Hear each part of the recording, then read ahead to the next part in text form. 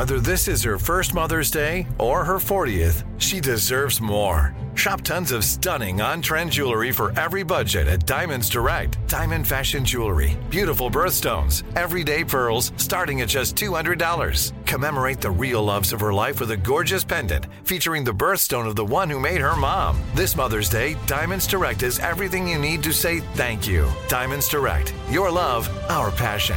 Online at diamondsdirect.com.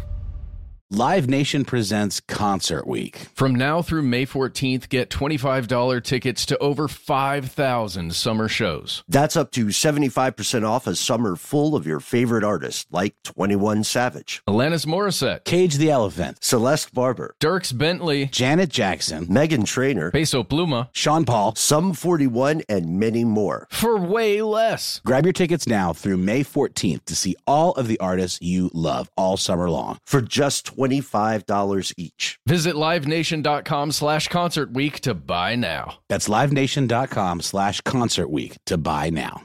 When you think about the future, what kind of technology do you envision? Whatever the future holds, artificial intelligence will undoubtedly be at the heart of it all. Join Graham Class as he hosts Season 2 of Technically Speaking, an Intel podcast, and hear from the minds transforming healthcare, retail, entertainment, personal computing, and more with the help of AI. Tune in every other Tuesday and explore the latest technology that's changing our world today and creating a more accessible tomorrow. Listen to Technically Speaking, an Intel podcast on the iHeartRadio app, Apple Podcasts, or wherever you get your podcasts.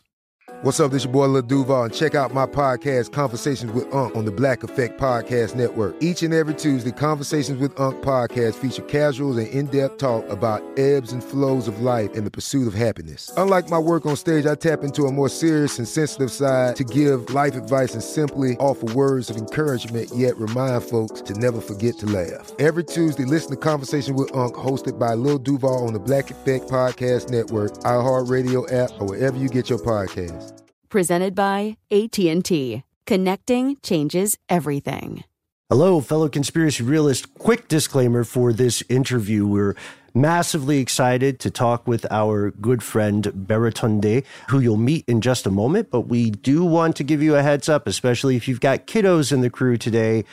There's some strong language, and we just decided it was better not to censor it. Now on with the show. From UFOs to psychic powers and government conspiracies, history is riddled with unexplained events. You can turn back now or learn the stuff they don't want you to know. A production of iHeartRadio.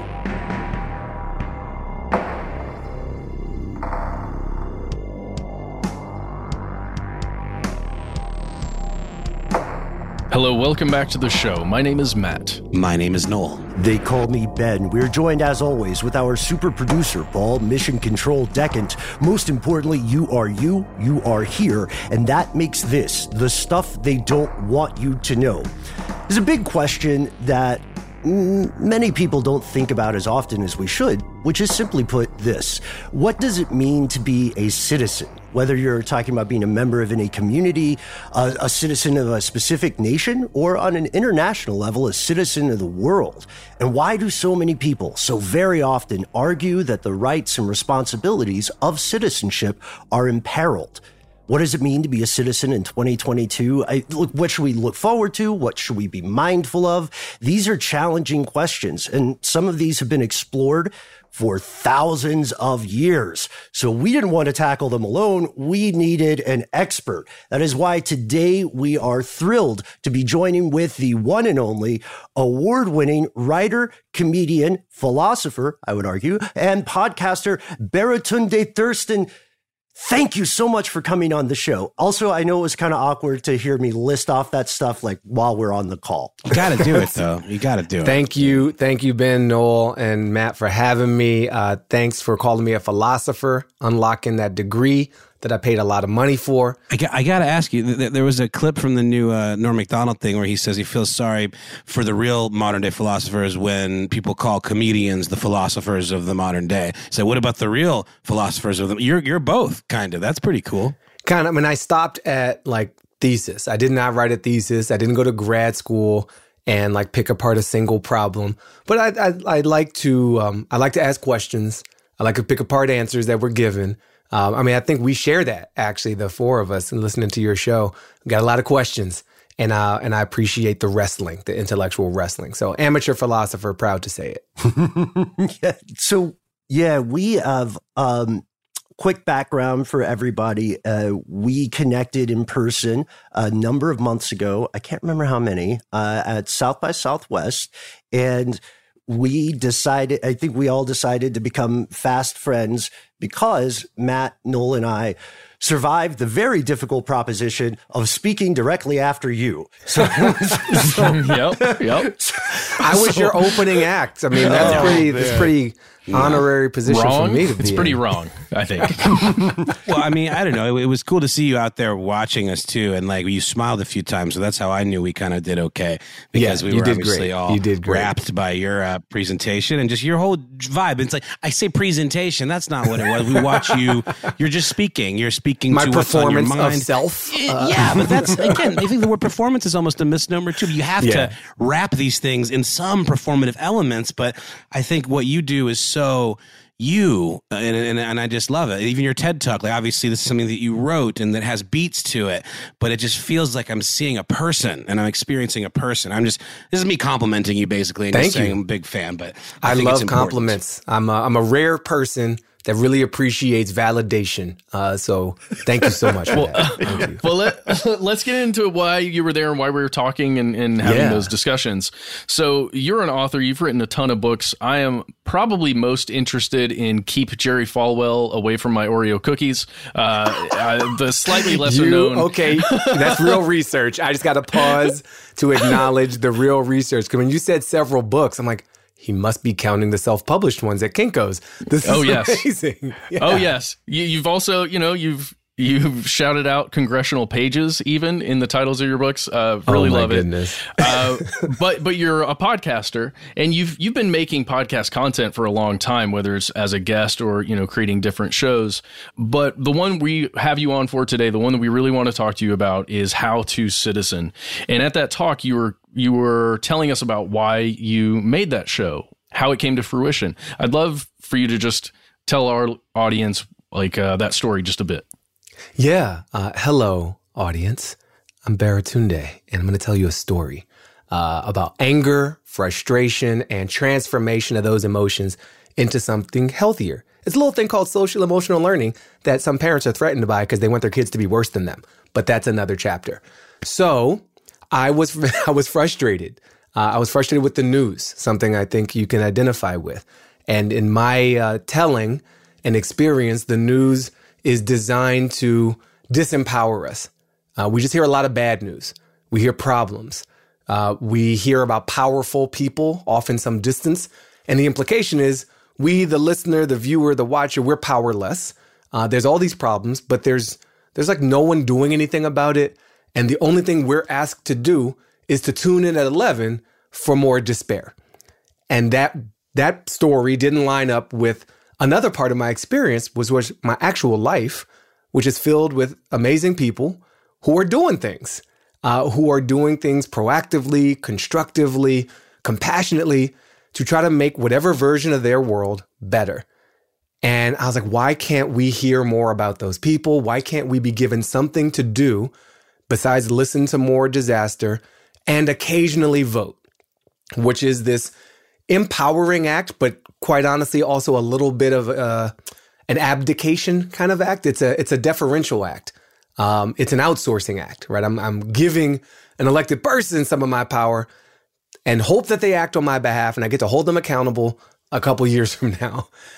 So voting's super important. I am never going to say don't vote, but there are many people who can't in a few retrograde states because they committed a felony. In most of the world because they're children, right? There are a lot of people who exist in this world, who contribute to this world, who can't vote in this world. So there's got to be other ways to exercise that power. That's a long setup to say, when faced with such a challenge and such frustration, I did what anyone who wants to change the world would do. And I made a podcast and I called it How to Citizen to help us interpret citizen as a verb.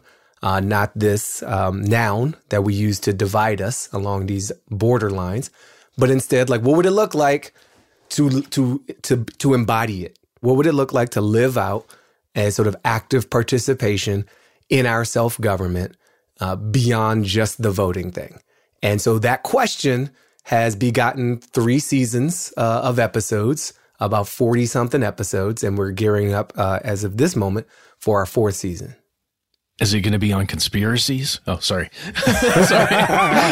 No, we have to ask at some point. But I think there's plenty of those to go around for sure. And I think we're about to kind of talk about one in terms of like language and disfluency and how words beget other words that are kind of designed to make us think of ourselves differently, right? Mm-hmm. Yeah, that's one of the questions. Yeah, one thing that really struck me when I was initially learning about How to Citizen is that exploration of citizenship as a verb. I mean, it's no secret, at the risk of sounding cynical, that there are many power structures in the U.S. who would kind of rather you not vote, depending on your demographic, and spend a lot of time, making it boring, making it super inconvenient, making it difficult and cryptic.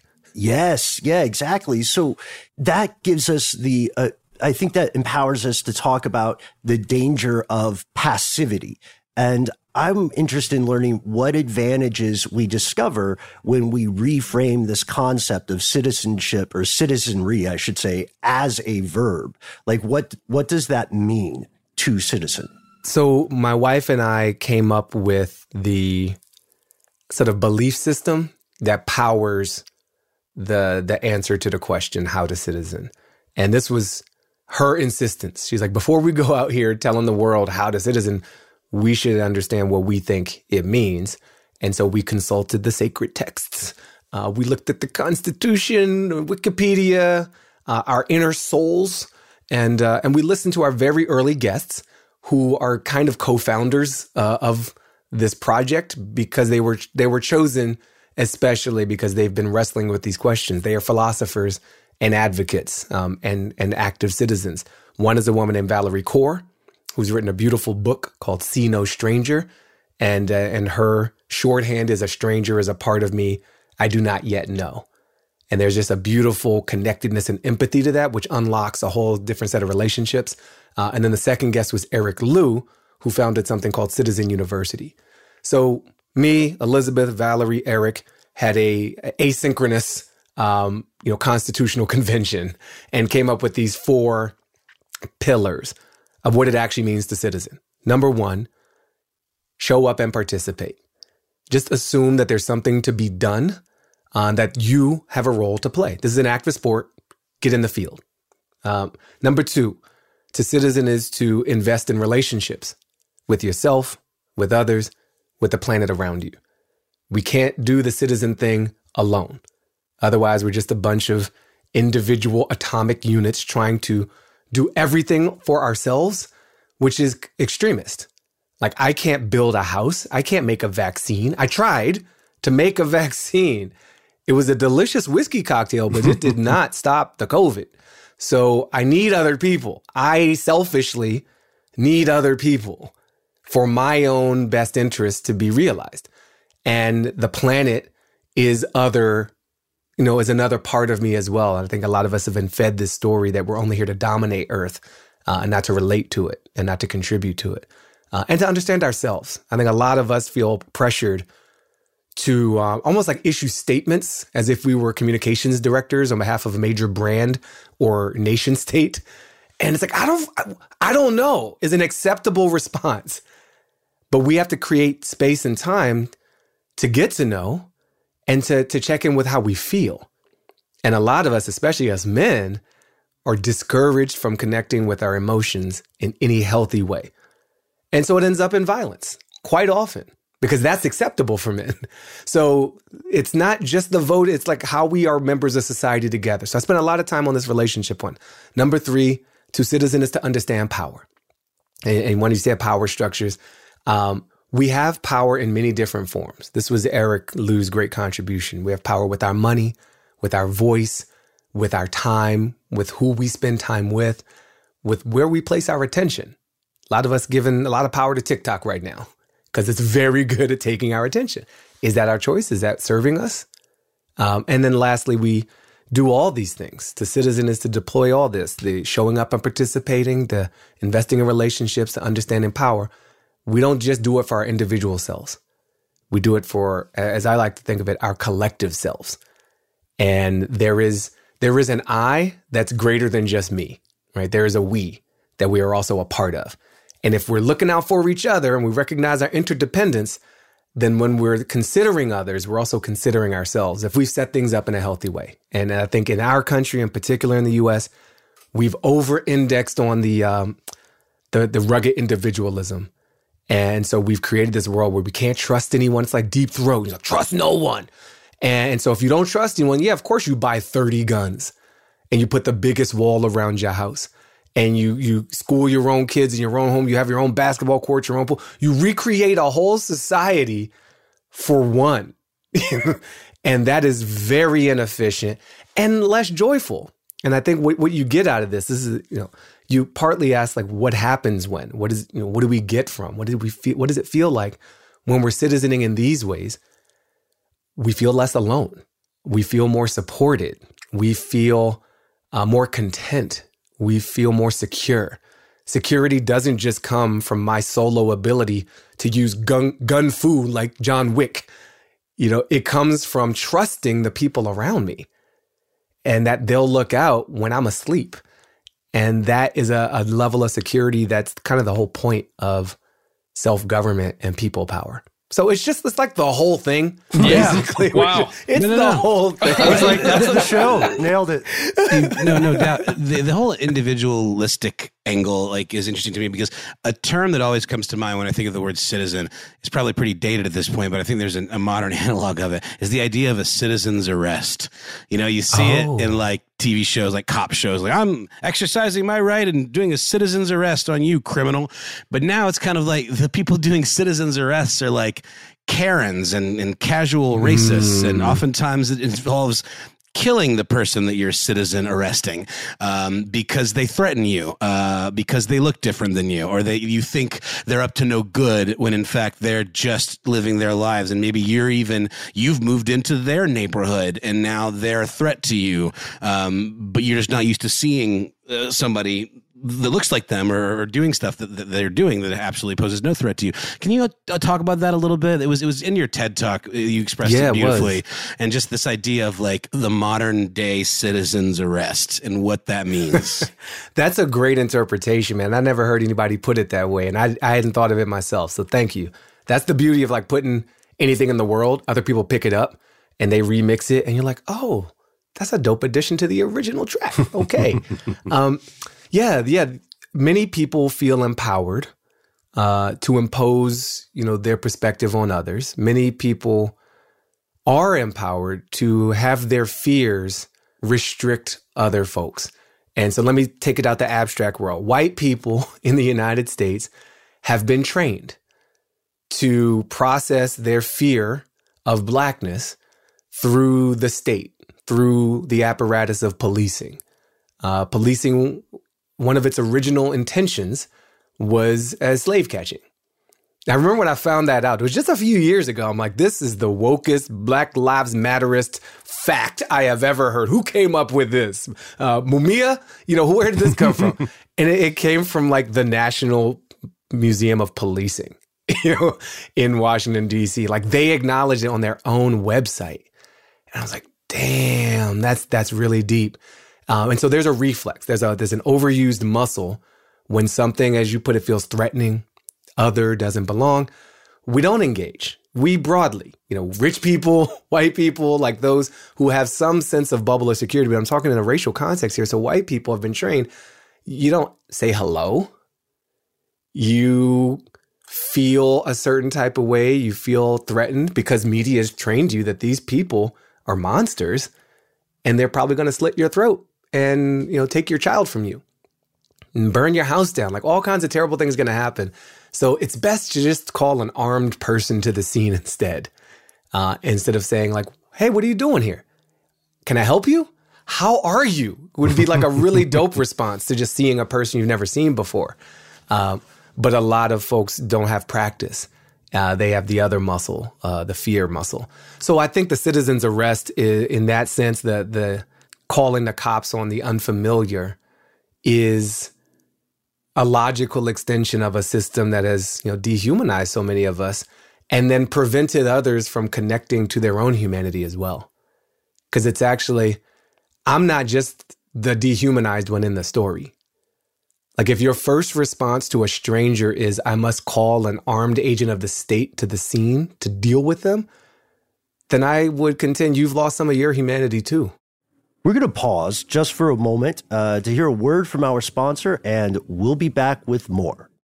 Live Nation presents Concert Week. From now through May 14th, get $25 tickets to over 5,000 summer shows. That's up to 75% off a summer full of your favorite artists, like 21 Savage, Alanis Morissette, Cage the Elephant, Celeste Barber, Dierks Bentley, Janet Jackson, Meghan Trainor, Peso Pluma, Sean Paul, Sum 41, and many more. for way less. Grab your tickets now through May 14th to see all of the artists you love all summer long. For just $25 each. Visit livenation.com/concert week to buy now. That's livenation.com/concert week to buy now. Snag a Job is where America goes to hire, with the deepest talent pool in hourly hiring. With access to over 6 million active hourly workers, Snag a Job is the all-in-one solution for hiring high-quality employees who can cover all your needs.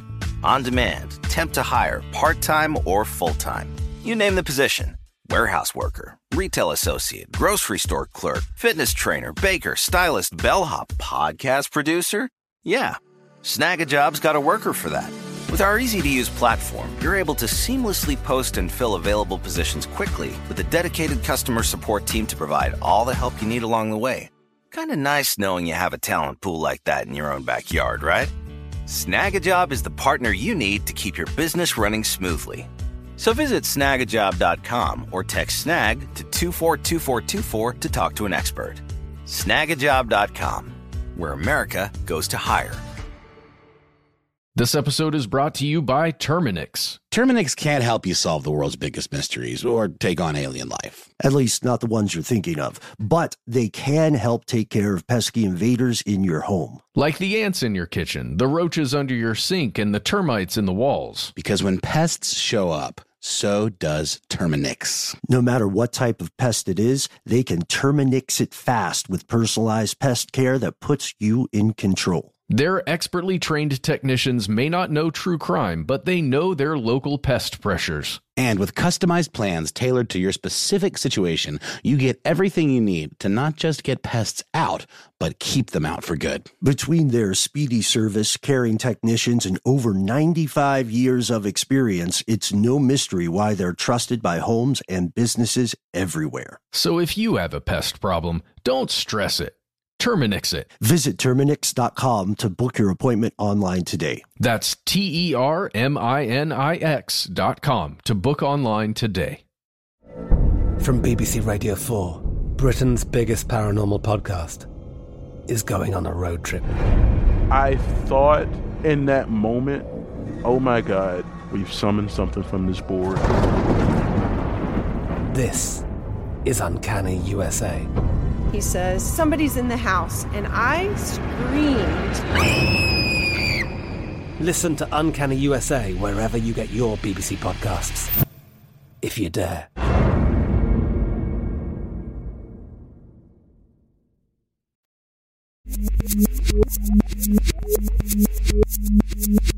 And we've returned. I just had a thought. I'm going to try and piece this together. Baratunde. All right, go, Matt. I got you. So I'm imagining the same. I'm trying to imagine like one person, right? So I think about it in an example or an allegory. The person who was empowered by the state historically to fear the other in that way, in this case, blackness. It feels like in our modern age of technology, of interconnectedness through a computer, that person has lost their faith in the power structures that empowered them initially to feel that way. So it's as if I'm seeing this vision of somebody who, has so much fear in their life, as you're talking about building castles around them to try and protect themselves and their family from whatever it is that threatens them, is now also afraid of the economic and governmental structures that like create their power. I don't know what I'm saying. I'm just, I know what you're saying, Matt. I completely get it. I get it too. And I think, again, y'all are bringing some new flavors to the recipe. This is exciting. You're reminding me of a scene out of the movie Judas and the Black Messiah, which is about Chairman Fred Hampton and the Black Panther Party in Chicago. And he has this scene where he's been pulling together this rainbow coalition before Jesse Jackson came on the scene with that term of Black Panthers, of Puerto Rican activists, and of poor white folks. And he rolls up in this gathering of, I think it's called the Young Patriots, but don't hold me to it. People should look it up. Do your own research. But they should look it up. And then he gets up there and he starts giving a speech to, these very young racists, white racists. And he's like, what if the slaves and the poor white folks had got together and slit the master's throat? Your schools are as shitty as our schools. The cops disrespect you as much as they disrespect us, but they got you thinking that you're one of them. And so what you've described reminds me of that speech, reminds me of that scene, because you've got an apparatus that was set up explicitly to benefit certain folks. At the top of that list, landowning, white, Christian, Protestant men. And more people got included into that club over time. White women got included more. Other immigrant white groups that were considered animals got elevated to human and then to white. And so we set up all these legal and economic structures like you can buy a house, you can't buy a house. And you serve in this way and you don't serve in this way. And you get this type of education and you live near the pollution. And the problem with that system is that it didn't really benefit a lot of those white people either. It was a nice divide and conquer game. That benefited those at the very top even more. And folks are rightly angry. Let's get more specific. Let's give a caricature of just a poor white man who's not rich, never felt privileged a day in his life, working class. The system's not really working that great. Opioids, suicide rates are up for this group of people. The wealth inequality, no good jobs. But that guy's only been told, well, you're better than these motherfuckers. And before he's even encouraged to think, he's given an answer. It's the Muslims. It's the Mexicans. It's the trans kids. It's the black guy in Chicago gangbanging. It's Obama. It's George Soros. It's the bankers. Like, it's a whole story is prepackaged and shipped, ready to go. It's like fast food that comes to your house, right into your ears, right to your eyes. Impossible to unravel or verify. Yeah. So his anger is so justified. He has been bamboozled. He's been shook. He's been hoodwinked. But he's got it twisted, and he's been made to victimize even as he's being victimized. And to turn on, right? It's that well-practiced muscle. It's probably these black people. It's probably these monkeys. It's probably these immigrants. That is, it's a very effective strategy for keeping people disempowered. And it doesn't have to be the only way. Well, Lyndon Johnson, completely, went on record, we would later find, saying the same, like very much the same thing, albeit for his own Machiavellian purposes, right? But the thing that I think can help in those sorts of explorations, something to, let me make sure I'm saying this correctly. I'm not going to beep. I'm going to keep, Paul, we're keeping it in. I'm going to figure this out. So we also see, I think, this really interesting tendency that I wasn't aware of for many years, which was in the halls of government, people started, like elected representatives who in theory represent you, they started using the word consumer instead of citizen, like in place of that. And it was one of those moments where you look around and you think, am I the only one who gets it? It's like when I figured out the main ingredient in soy sauce is soy. And I was like, oh, I thought that was just the name because I didn't really think about it. And this, like, I'm so glad you have this platform, Ben. Yeah. Oh, geez. Listen, I do that every week. I get one of those obvious, like, to everyone else except me. Oh, that's what. And my wife is like, I thought you were smart. Oh, man. So we're in the same boat. Keep going. Oh, thank you. I think, but that's the other thing. In what I love about what you're saying about a greater I called a we is the idea that in the ways that matter, people are very much in the same boat. And there is, we go back and forth on this show, questioning the amount of intention behind things like feeding people prepackaged fear responses. Is this something that is like, is there really some shadowy cabal in a lobbying firm in Washington going, and then they'll think of Pelosi? Yeah. To what degree? Yeah, it's like, is there an actual like Senator Palpatine? Yes, like yeah. Like with the Monty Burns fingers and everything. Like, is this the big question that I know a lot of our listeners constantly ask themselves as well is how much of these sorts of larger, like macro situations, how much are they by design? And if so, to what degree? Yeah, so I stumbled into the meeting one day. It was a guy named Jerry, a guy named Bob. They had these big cigars. They were dividing up land. They were ranking the races. They were determining what currencies were going to go up the next week. And I didn't want to get tased. I moved on to the next room, which was a nice little Pokemon meeting. These people do. There is intention and there is culture. I'm remembering one other thought on the previous point we were discussing. When I think about the Charlottesville Tiki Torch rally and you will not replace us and Jews will not replace us. And these men for whom this whole system was designed be like, the system's rigged against me. There's an absurdity there. And I think it's the absurdity of the entitled actually approaching a fairer marketplace and not knowing what to do with themselves because it feels tilted against them when you actually have to put forth a little more effort. I want those guys to be liberated from that mindset. It is to buy so many guns for fear of a government that's still structured to advantage you. That's your mind's super twisted on that. It's really like, it's literally your government. It's still your. Both sides are like rigging the game against you. Like, I don't know. I don't want to sound too whack job about it. That's all right. That's all right. I just mean it's an umbrella, man, and they're all in it for goals and ends that are beyond our pay grade, and that we will never benefit from, or be able to revel in, no matter who you are, no matter how white you are, whatever. Like, it's just not a thing. And like, I'm again to your point, I'm not saying don't vote.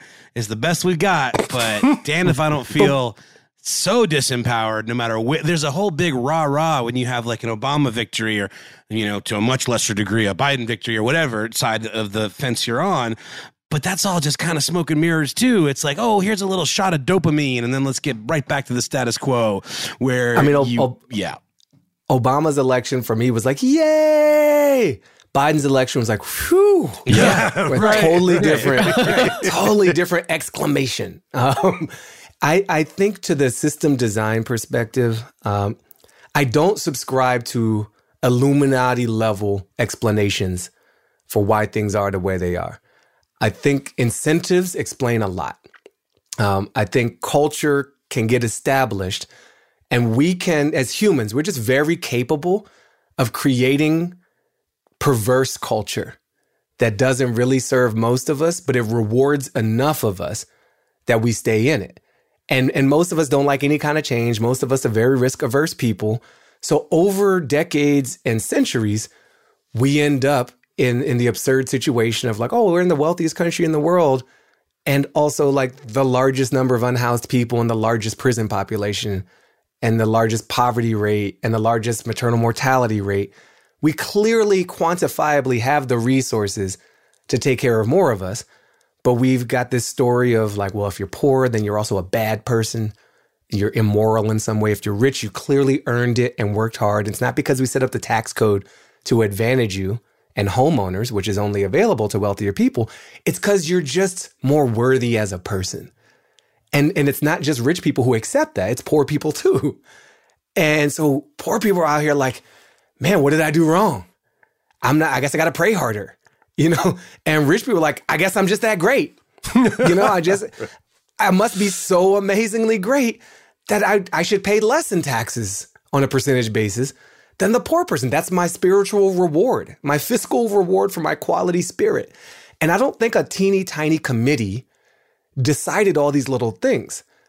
But I think we concentrated enough decision-making authority and enough resources, and we only asked the people winning from those resources to set the rules for themselves, which I would do. Like if I'm 5 years old and you say, make your dietary rules. I'm like, ice cream, ice cream, ice cream, all the freaking ice cream. What? This is a great platform, you're saying too, right? Yeah. You're not going to get someone to like voluntarily eat broccoli. You know, it's just like it can't compete with ice cream. And so we're supposed to have checks and balances. We're supposed to have real representation.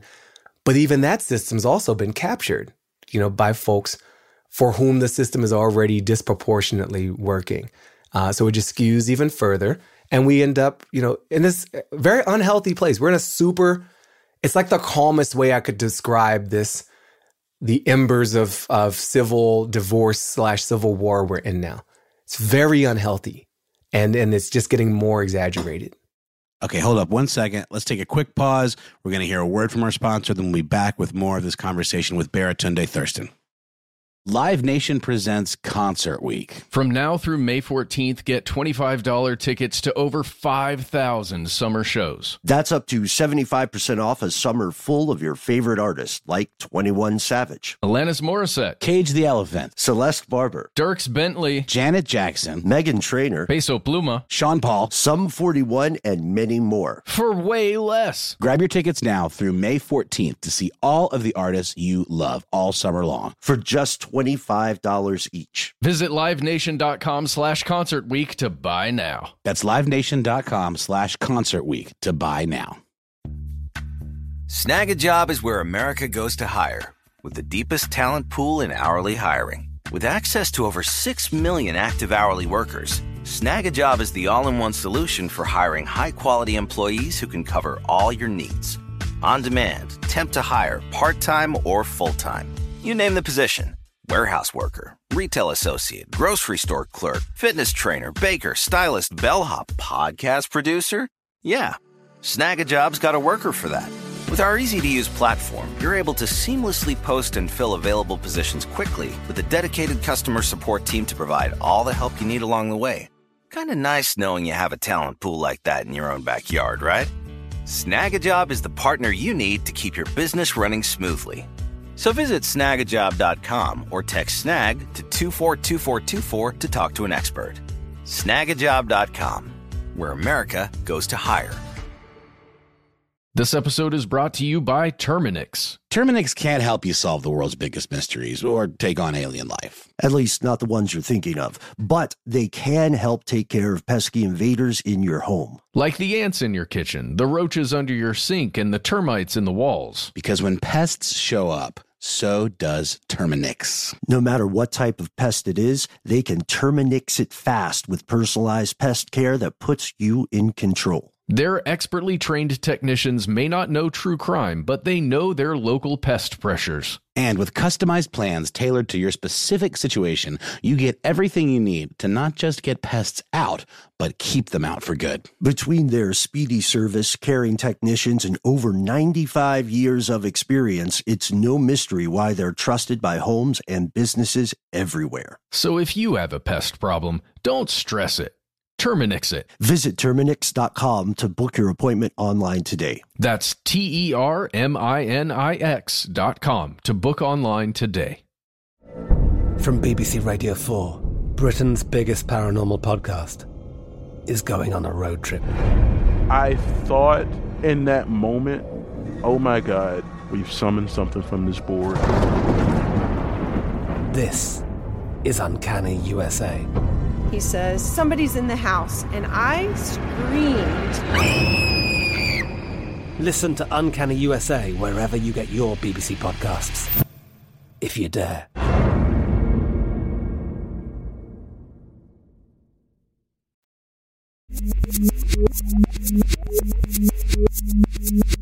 And we've returned. Let's get back into it. I'm thinking back to 2004 Baritone Day when you were writing Better Than Crying. And, you know, you're talking about President Cheney, Vice President Cheney. And, that was a great slip right there. Purposeful. But I'm just thinking about the problems that we were facing at the time. You're tackling them with comedy, and like the title says, it's better than crying. We can at least poke fun at the absurdity that's occurring right now with the people that we've elected to represent us. And I'm just wondering, in your mind, as you've watched politics evolve and our interconnectedness through social media and the way we can all comment now and we can all get on Twitter and say something, how has the discourse evolved on the way we think? I know it's hard. Speak for the whole internet, Baritone Day. But I mean, what have you observed? How have you observed the discourse on politics change throughout those years since 2004? I'm a long time user and practitioner of the technological arts. I mean, I've been online since 93-ish with dial-up bulletin boards. My mother was a computer programmer. I was born way back in 77, and I've had a computer in my house since maybe 6 years old, which was super rare for anyone of any means, any religion, any race, anywhere in the world. So I'm in a 1% of my own, just that stat alone. And so I mostly was like, yay, technology is awesome. Like, it's empowering and everybody has a voice and that's this beautiful thing. We're all connected. And it is still a beautiful thing. There's so much good. There are a lot of people who find a community that were previously alone.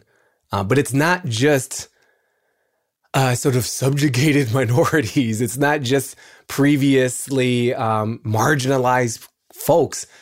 It's also Nazis.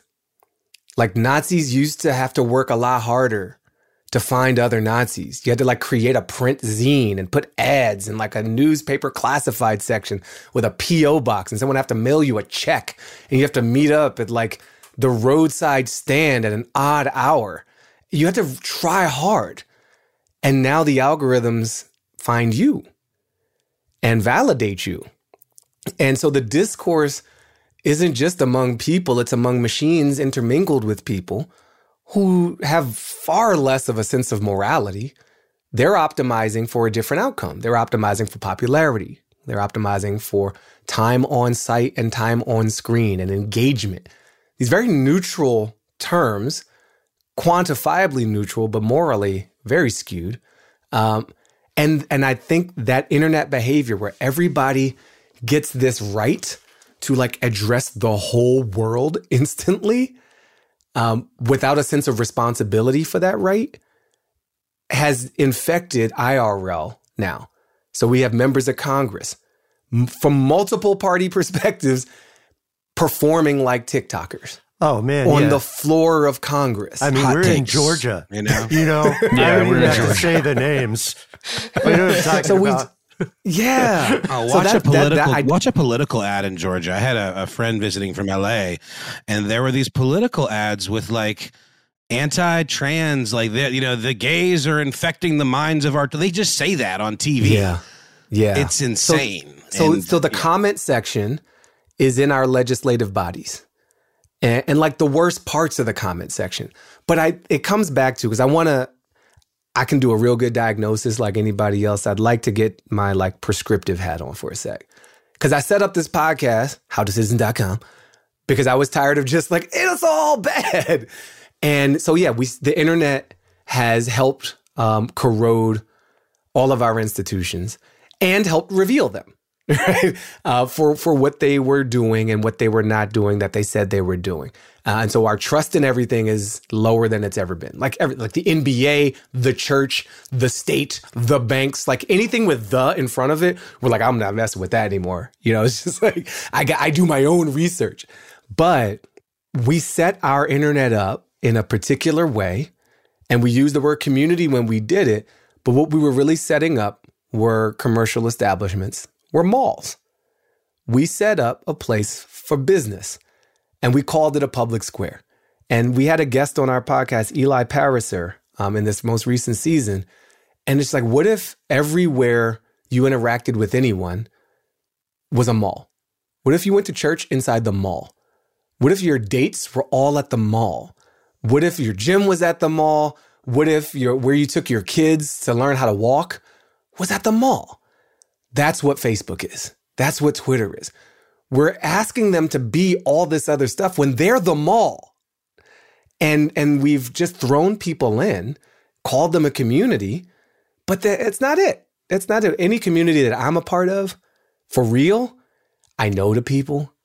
There's a sense of like, we're here for a shared reason, whether it's pickleball or justice, and there's expectations, there's norms, there's a sense of like, this is out of line. We don't do that here.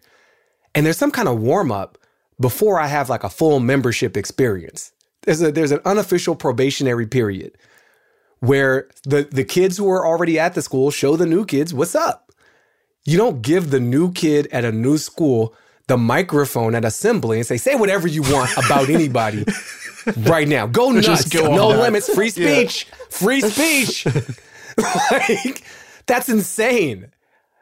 Like, we have free speech, but we restrain ourselves out of a sense of shared commitment, out of a sense of responsibility and belonging and what we want to experience. I don't just want to hear people yelling what's on their minds all the time, but that's what Twitter is. That ain't a damn community. You know, it's so funny. We could build it differently. And all of these sites have community terms of and service. They're not.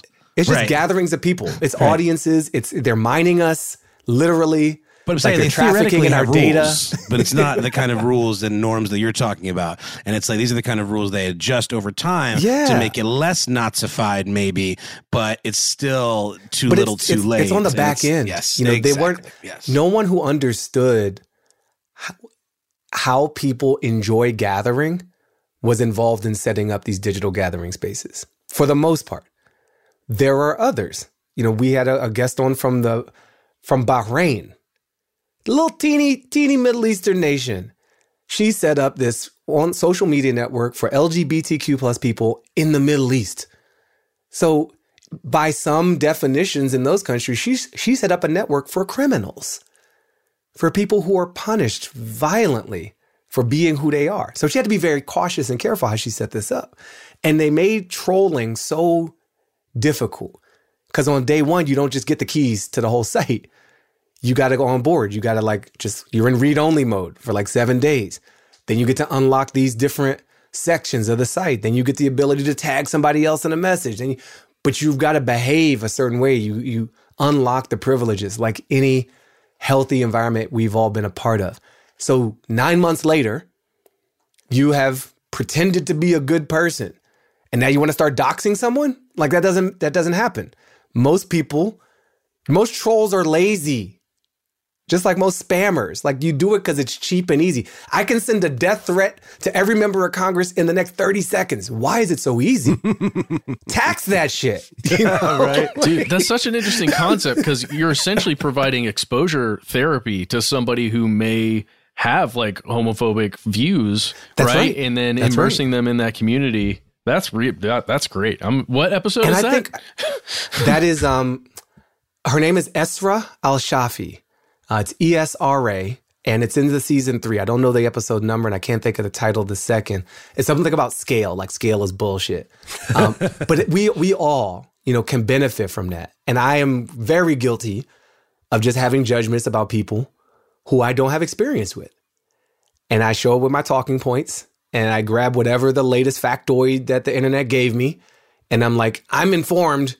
Here's my opinion, and I don't start with a question. I start with the imposition of an answer.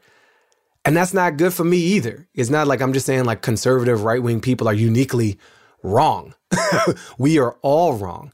But we have created tools where we're made to feel righteous as well as right and justified in that rightness.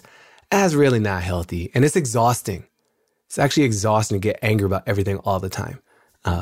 I think I'm sorry, I'm ranting. No, this calmly. you're in the right place, sir. I do want to shout out that is Move Slow and Fix Things, season 3, episode 4. Thank you for doing what I was too lazy to do. Oh no, hey, we're a community. I'm like, I don't know. It's a podcast episode. Is there any way I could figure out who was on my show? What we called the episode? There's this mall you can go to.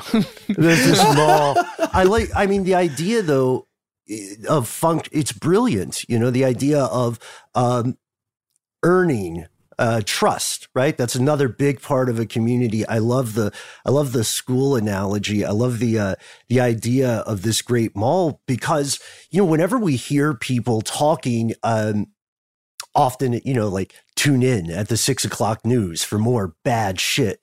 As you said, there's this notion that the private for-profit entities, the Metas, the the Twitters, et cetera, should have some sort of moral compass. And that's, if there is a definition of morality for a large for-profit entity, its morality is profit year over year. That's kind of the closest it gets to. So, but the question then becomes, how can one attempt to build an actual community in this mall? That's going to be stuck in my head. It's got to be from scratch. You can't legislate, these other companies. They're not selling this product that you're describing. And it doesn't make sense for them to sell it. Because you talked about scale. You can't scale this with Facebook. It's too much work. People don't want to work. I mean, maybe Ezra's episode. I mean, if your goal is to generate as much attention as possible, you'll do one thing. If your goal is to create as much of a sense of belonging and community as possible, you'll do another thing. And a lot of the way our internet was built is financed by a very small group of people who wanted one thing: to get rich as fast as possible. They were rich people who wanted to get 10 times richer. There were millionaires who wanted to be billionaires. And that's cool. Like, I want to make more money than I make. But they took that desire and used it to design our de facto public space. And that's not a choice we should have to go along with. We should have digital public spaces, is what Eli and his organization, New Public's perspective is. And I like that. I think I think too many things. There is a limit to even my own sense of faith in like our ability to do the self-governing thing so that we all have a good and positive experience. And it was something one of you said a little while back just about the vote. And it's like, I don't know. Oh, yeah, no. You were like, I don't want to knock voting, but I don't know how effective it is, right? I could see you like struggling. And we have like the numbers are in. Our representatives don't represent us. You know, their votes align more with their donors than with their constituents. We also can see when 88% of us want something, like universal background checks on firearm sales, we still don't get it because 50 people refuse to do their jobs. That's not working. That's broken. We see the Electoral College, giving a ton of influence to states with far fewer people. The same states that held slaves, which was partly why it was designed that way. So you go back to system design. There is a great vast conspiracy, but it's out in the open. It's in the Constitution, right? In certain ways. And so you don't need to go as far as like George Soros to arrive at some of that stuff. You can go to our own founding fathers and be like, oh, they did that. Are we going to fix it? They gave us an amendable Constitution too. Are we going to change it? Are we going to make equal rights an amendment as well for women? Maybe. So I don't know. This stuff, at this very moment, I'm a bit on the knife's edge of, I'm a hopeful self. I believe in we the people. And I'm just like, what the fuck? What is going, like, where do we draw the line? At these, with whether it's the shootings or the Roe rollback, the Buffalo or the Uvalde, or by the time you hear this, insert new tragedy. It's a template now, and that is the inability and the unwillingness of our government to actually represent the will of the people and the healthy interests of the people. It is a failure, and we have to fix that, or else it'll just keep failing. And so I'm looking for answers myself. I have a few ideas, but I have nothing like here's what we do. It's weird you mentioned, because I was talking to some of my associates who are not based in the U.S., and I think there's a danger in human psychology. It can be beautiful, but it's dangerous how quickly the strangest things and the most unclean things become normalized, right? Like, it's just always been that way. Talking to somebody from, South America, talking to somebody from, the Middle East or Australia or something, and they will ask about politics, about the vote, right? You say, well, people are very sticker motivated for the most part. So about every 4 years, we get in line because we want to have a sticker to post on social media. And we, it's voting. So there's like not really bribery. And they're like, well, okay, what do you have then? I'm like, well, we call it lobbying. Because those votes are, you just can't say the B word, but you can still do the game. And so it's tough with money. It gets reduced down to this like thought terminating cliche of money in politics until people get bored. Thought terminating cliche. Yes, not nice our invention. Turn of phrase. Not our invention. That's great. But I think it works. Yeah. So that's one of the big questions in my mind is people are incredibly intelligent. For the most part, people are extraordinarily intelligent and can smell bullshit about a kilometer away, right? If they really think about it. But I think as a result of that, it is highly unlikely that anybody who really pays attention to what a system is supposed to be in theory, right, in its aspirational form, versus what we see in practice. When you are talking with these great minds on how to citizen, do you find yourself in your guest kind of like, I'm word salading already. I'm falling into a cycle of like, this sucks, but then also this sucks, and then also I'll keep going. Do you feel like how to citizen, whether it's you all or guests, arrive at concrete, these are things to do now? I know that's a big part of it. Yes, they do. But go ahead. You just go ahead and answer. It's a setup. It is a setup. The short answer, which I've been terrible at during this time, is yes. We created a template ourselves to make sure to put action in every episode. And so we give people kind of 3 ways to approach whatever the topic is. And the first is like a personal reflection. I think of it as like single player mode. You can do this by yourself. You don't need anybody else. The other is be informed. And so you go learn something, go get out there a little more. And then the third is publicly participate. And that's the multiplayer, sort of real-time mode, because it takes all 3 levels. Reflecting is, I think, really important. I mentioned it earlier, but I think a lot of us just skip that stage. And so we just have all these emotions, and they show up at a school board meeting screaming at teachers for being groomers, right? That's just an emotional response, like reading off a prompter without just thinking, like, do I feel like this? Is this how I want to show up in my community right now? Is this the image? Is this the lasting image I want my neighbors to have of me? With like a pitchfork screaming at the school board for grooming kids, for just like trying to have a book on the shelf that has 2 moms in it. But we don't pause there. Like, we're just so quick to act. So I think, again, the same with the investing in relationship with yourself. So every episode, we've got sets of actions. We've got over 100 things that people can do. We have howtocitizen.com with like a catalog of action. And there is salvation. There is some satisfaction in the local. And I think a lot of us, we have nationalized our sense of citizenship, and the conversation about it, we just think of like America and the country. And it's like, well, that's a construct. If we think about like our neighborhood, maybe we think about our city, but even a lot of us live in massive cities that are beyond human scale. Are we looking out for, are we connected with the people right around us? Are we showing up? Do we even know where the nearest elementary school is? Are we volunteering there? Do we have a relationship there? These are questions I'm literally asking myself right now. Like, I don't have kids, but there are many schools right around. I joined the school walkout. No way. Just last week. It wasn't a plan. I was so angry. I've been crying all week in between meetings and flights. And I went for a walk, a very aggressive hike to just try to sweat out some of this anger. And I took a turn that wasn't anticipated, one I don't usually take. And I heard these chanting, "No justice, no peace.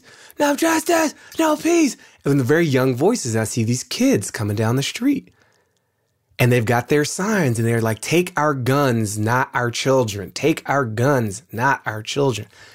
And I started crying. I'm like just chanting with them. "I'm so proud of you. I'm so sorry we failed you."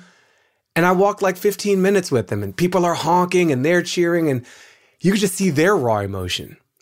Like high school is supposed to be torture, but not like this, right? It's supposed to suck and hurt, but not like this. It's supposed to be for puberty and hormones and acne and first everythings, first loves and first kisses, not first shootings. So, but I, as much as I was ranting and like consuming and downloading and tweeting, I felt the best when I was physically next to people who were even closer to this challenge. And I didn't lead the march. I didn't organize shit. I was trying to get coffee, know? But I paid attention and I joined in for like 15, 20 minutes and I put them on IG Live and interviewed a few of them to try to amplify their thing. And they were happy to have some support. And I had a healthy outlet for my rage for a moment.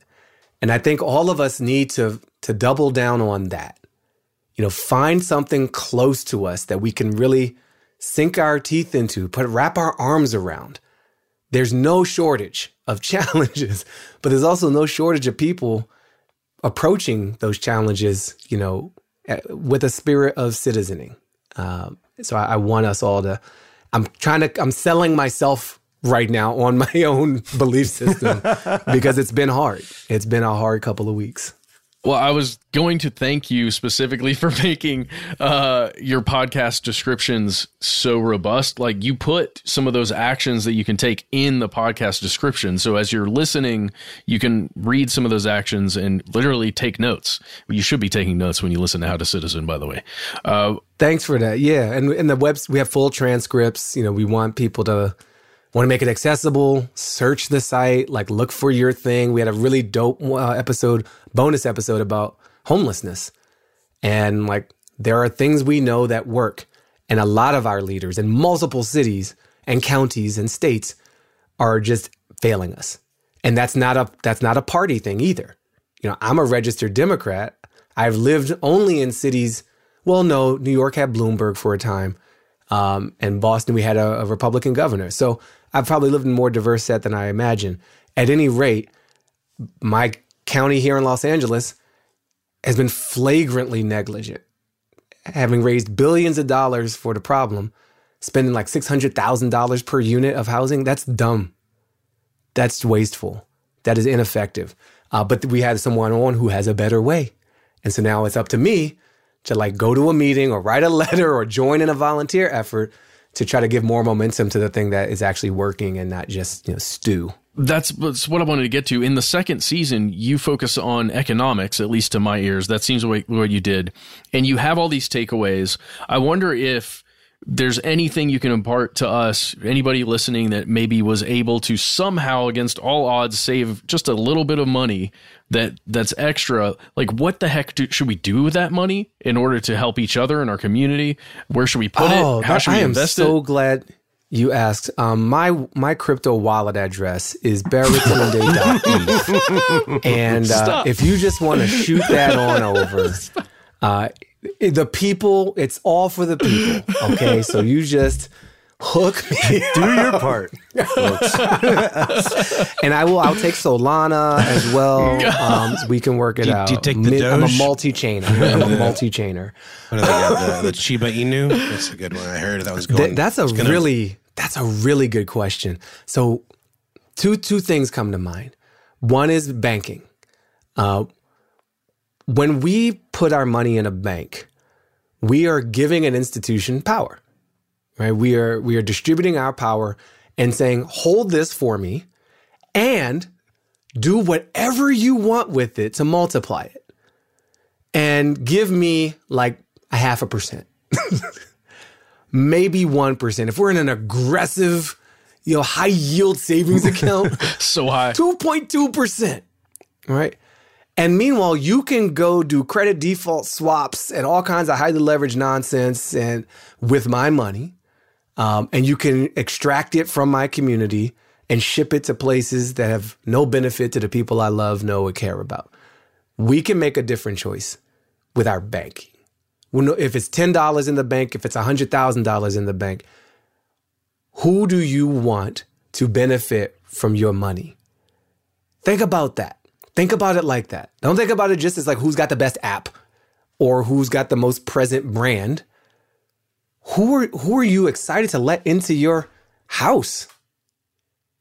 It's your money. You worked for it. And then you're just going to give it to some random company? I'm talking to myself.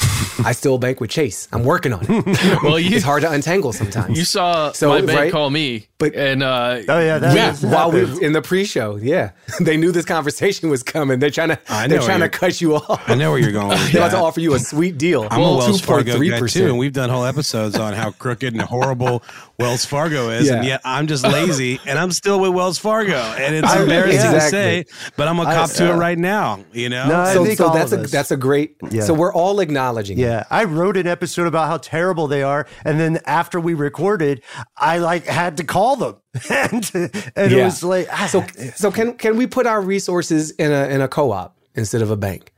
Can we put it in a locally owned bank? Can we put it in a minority owned bank? Can we put it in something that's like grounded in the neighborhood? Can we put it in a facility that pays taxes? Why aren't banks more like charities, though? Like, why aren't there banks that are set up to just do good work? Well, that's a co-op. Okay, got it. That's a co-op. Yeah. So a co-op is a member-owned financial institution, like a farmer's market co-op, like a worker co-op. And we had 2 episodes in that season about cooperatives. And one that really comes to mind is the episode's called Land Without Landlords. And it's about West Oakland and a group called the East Bay Permanent Real Estate Cooperative. And basically, people in Oakland are getting run out of Oakland because the money's coming. The wave of tech money and twee white people and electric scooters and $5 teeny tiny coffee drinks is coming. And we've decided as a nation through our inaction that money rules everything. And if you have it, you can have a decent life. And if you don't, you're going to suffer. So they decided to pool their resources and buy a bunch of buildings together. And they govern it together. And they decide what types of businesses they want, what types of art institutions, and provide, supportive housing there in a way that a commercial developer, we haven't set up capitalism to make that probably dude want to do that. We could. We haven't yet. And so we've said, look, housing is a stock like anything else. Housing is a speculative venture now. It's like Doge, and they're like, oh, the crypto market is such a scam. It's such a pyramid scheme. Have you looked at the housing market? Well, you're just buying that crypto because you want it to go up in value. You're not really interested in the underlying utility of the coin. What about the white papers, though, Baratunda? That's what's happening with housing. We just buy houses as investments now, not as homes. And that's a game that everybody plays because it's what we're all trying to do. So there are other models for us to subscribe to. And I think for someone out there who's sitting on $1 or $1 million, where you keep your money and how you try to combine it with others, there's a lot we can do just on that front. And also listen to season 2. There's a lot of answers in that one. Last, just only because I just bought a house, so I've been kind of neck deep in a lot of this stuff. But here in Atlanta, and I'm sure this is the case in many, many other cities, but it's so difficult for first time or anybody to buy a house here because you're competing with these developers that can pay cash. And so they come to the table immediately just by the fact that by virtue of the fact they're paying cash, they trump any other normal couple that does want to have a home or that does maybe you're this is a made up term because it's probably not real, but like a benevolent landlord where you want to buy houses and rent it for affordable market rates and not just like jack up the price. You can't compete with these developers because if the seller thinks that they're going to not have any chance of losing the sale because of financing falling through or whatever, they're going to go with the cash offer. But like you made the point of like, we're not set up for this kind of thing to work, for actual human beings. Well, what does that look like? How can you legislate and make it where these developers can't just buy up every available piece of land in a city to the point where it jacks up the rent for people that have been living there for generations? Dude, we were talking about this off air before you jumped on, like literally. We absolutely were. And the fun thing is, I do have answers for everything. I don't know if they're the right answers, but I will just share, like, I remember living in New York. I was there for 12 years. I left 3 years ago. And feeling what I will call, again, the wave of money, where the housing is occupied by money rather than people. And so you have empty apartments sitting there just as investments. You're rising in value, but not providing homes and experiences and community for human beings. We can make different sets of rules that limit how many units of housing a commercial entity can own and operate. We can make a transparency requirement on a company like Airbnb with the city to make sure that folks aren't turning long-term apartments into short-term hotels and that neighborhoods aren't being totally swallowed up. You can put a cap.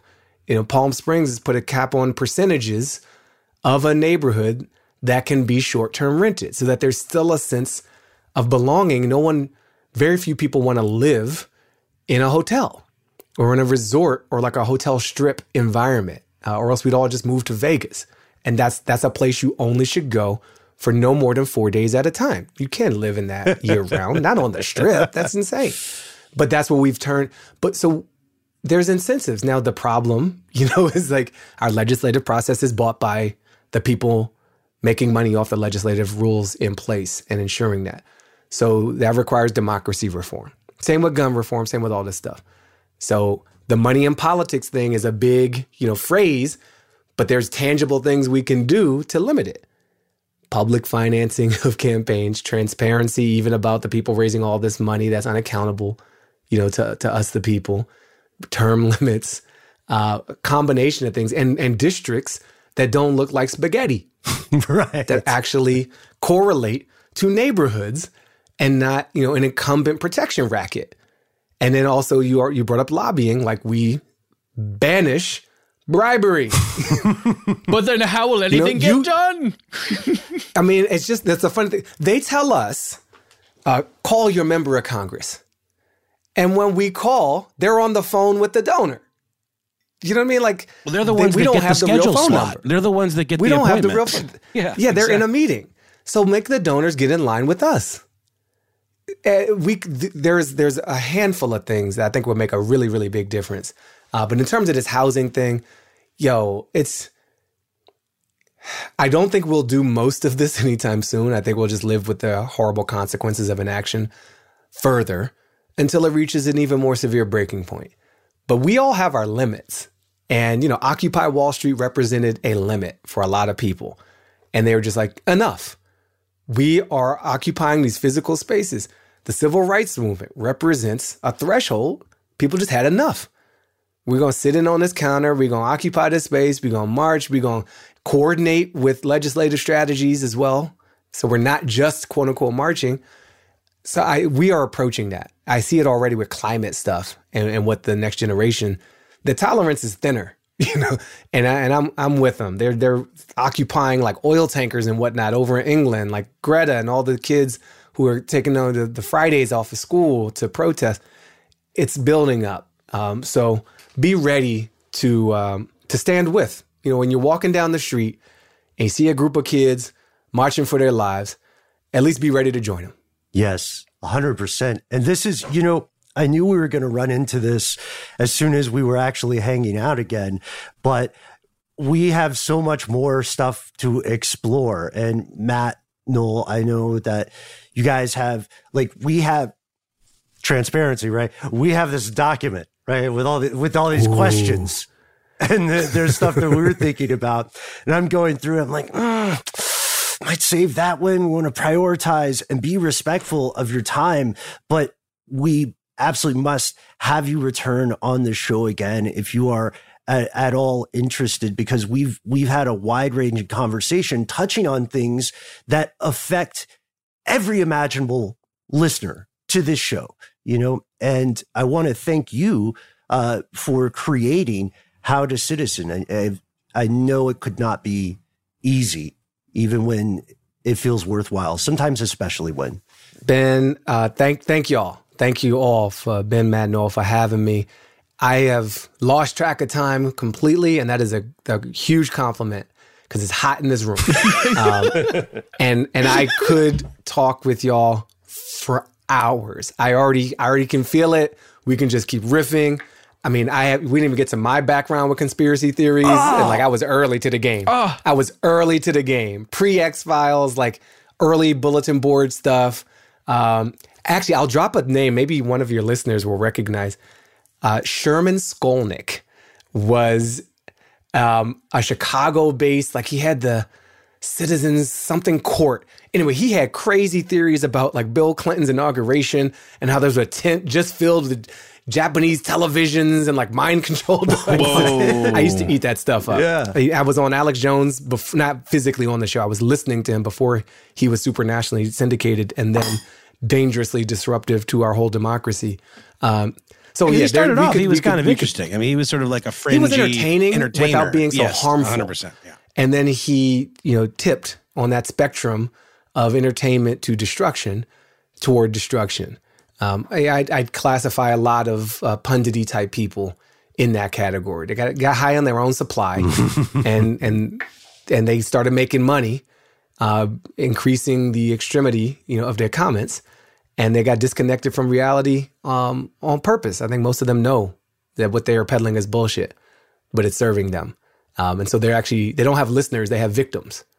It's funny, there's a projection by all these people, like they're the predators. They're the groomers, right? They're grooming people for white supremacy, right? Like they're softening up and making palatable terminology and language that should be absolutely not accepted in society.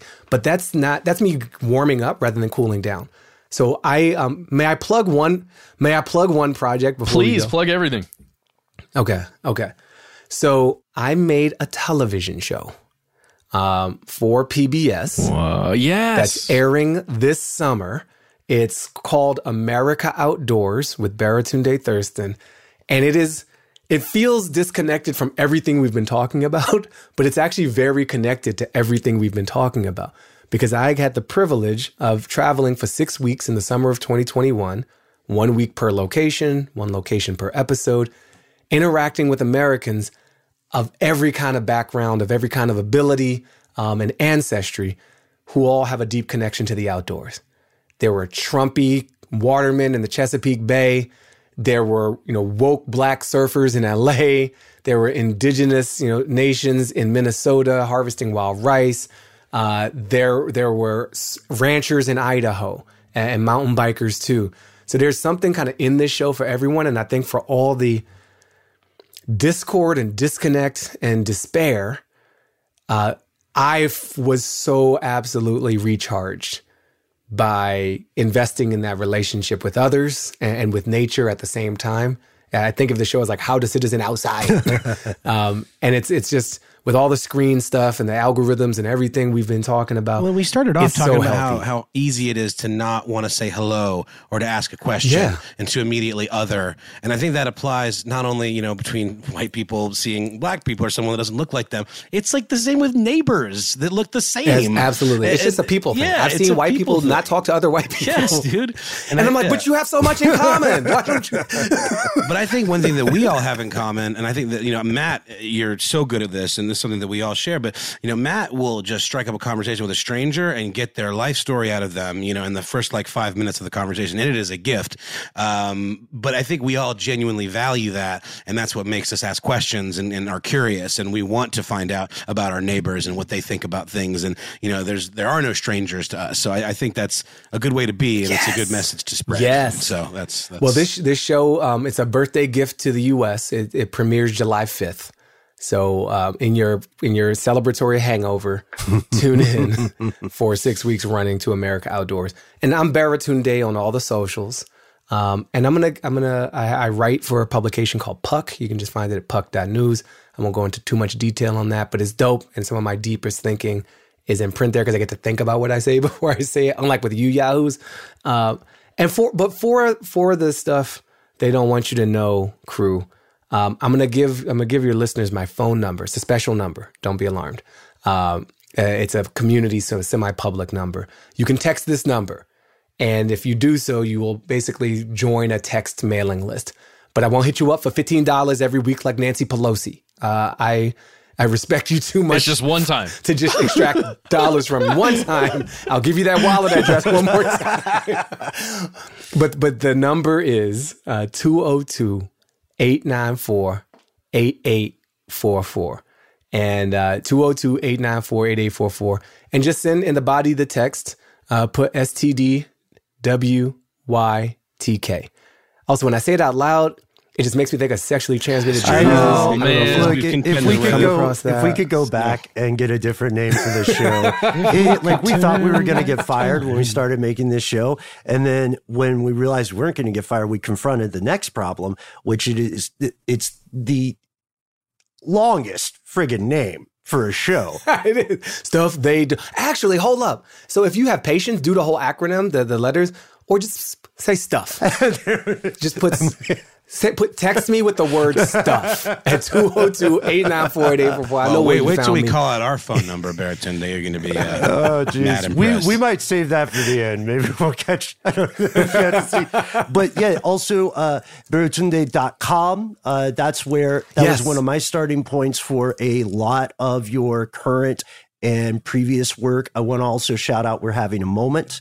Which because we mentioned How to Citizen first, but we should also mention We're Having a Moment. And definitely don't sleep on Keep Jerry Falwell Away from My Oreo Cookies.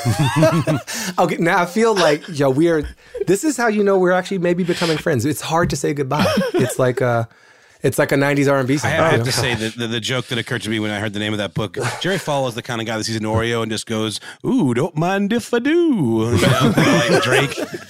Sorry. I used to do, when I was early in my stand-up career, I was like, I need a product.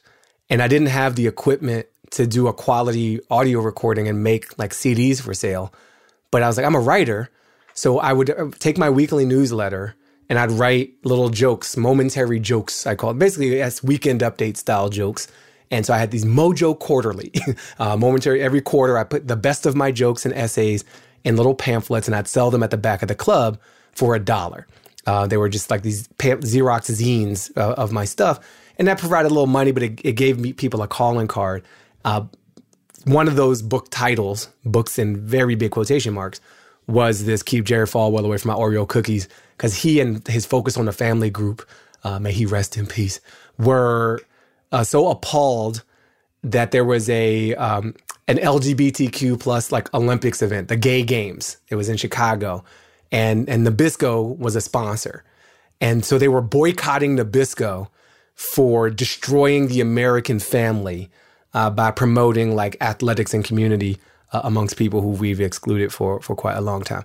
And, shocker, I took some offense at that, but I wrote some really hilarious and disrespectful things about Jerry Falwell in that zine. So if you can find it, you are very good at internet sleuthing because it wasn't a big online thing. So yeah, special reward. Yeah, you'll be one of the deep cut fans.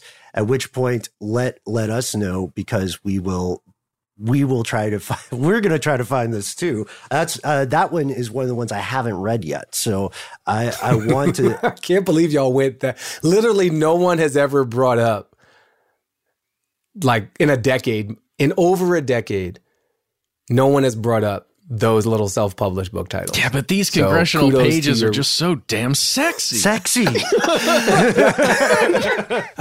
the thing about momentary jokes. People are like, why would you call a book that? It made sense at the time. There was a member of Congress and he was, groping the pages. And he had to be there. It was a whole thing. Remember Binders Full of Women? That was a fun I'll date fun myself. moment. This was back in a time when, public officials and people of trusted leadership positions in the community were sometimes inappropriate with children. I know that's hard to imagine nowadays, but we used to live in that world. Yeah. Yeah, back in 06. Ye old 06. That was back when we could call the early 20s the aughts, right? Or is it? I never did that. Never did that. I tried to make it a thing, but I just aughts. wasn't cool enough. I didn't have the social capital with my friends. Yeah. So I just didn't say it. I just skipped. There's nothing happened between 2000 and the tens. It was just a blank period. I can't believe we made a full episode and a bonus episode. Like, this is crazy. Yes, yeah. Thank you. Please do, long folks. goodbye. I love it. we're not blowing smoke. This is gonna be the last time that we'll say it. Don't take our word for it. Go check out How to Citizen and let us know what you think. And take advantage of that phone number. Go learn more about the work. And spoiler, we don't know what's happening in season 4, so we're tuned in right with you. And we cannot wait to hear your thoughts. It is always a pleasure to hang out. We actually made it happen from all those months ago in Texas. Thank you so much, Baratunde. Thank you so much. This means a lot. Yeah, thank you all. It's been a pleasure. What a ride. I am so, you know what? I'm so glad we were able to make this interview. I don't think it's in the interview, but one of the first things we were talking about when Baratunde hopped on is he said, you guys actually made this happen. That's so very un-Los Angeles of you. And I'm so glad we did. Did you guys enjoy that? Kidding? Best part of my week so far.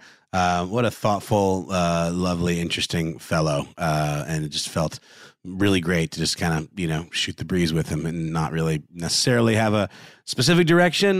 But it went in so many directions that I think are going to be valuable for listeners and certainly valuable for me. We hit on it in the interview, but the work Baratunde is doing, and especially How to Citizen, it does feel like it's important stuff. And the takeaways that you get with every episode, I don't know, those actionable items, it's something that you would learn in a class. It does feel like you're in a class, but when you're inside the episode listening, it feels like you're just in a conversation. So I couldn't be happier that we got to speak with him about all the various subjects we did. Mm-hmm. And we hope that you enjoyed this interview as much as we did, folks. We can't wait to hear your thoughts. You can find us online, Facebook, Instagram, Twitter, all the hits. You can also call that number Baratunde was talking about. It is real. I'm texting it as well. And while you're around your phone, if you don't like the sipping the social meds, you can also just call us directly. That's right. We're 1-833-STDWYTK. Leave a message to the sound of Ben's dulcet tones.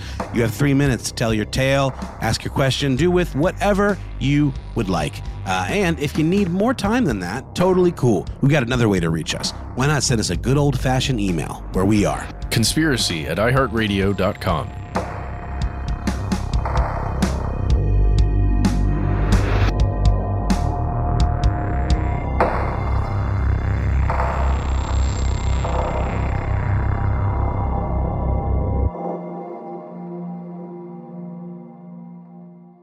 Stuff They Don't Want You to Know is a production of iHeartRadio. For more podcasts from iHeartRadio, visit the iHeartRadio app, Apple Podcasts, or wherever you listen to your favorite shows.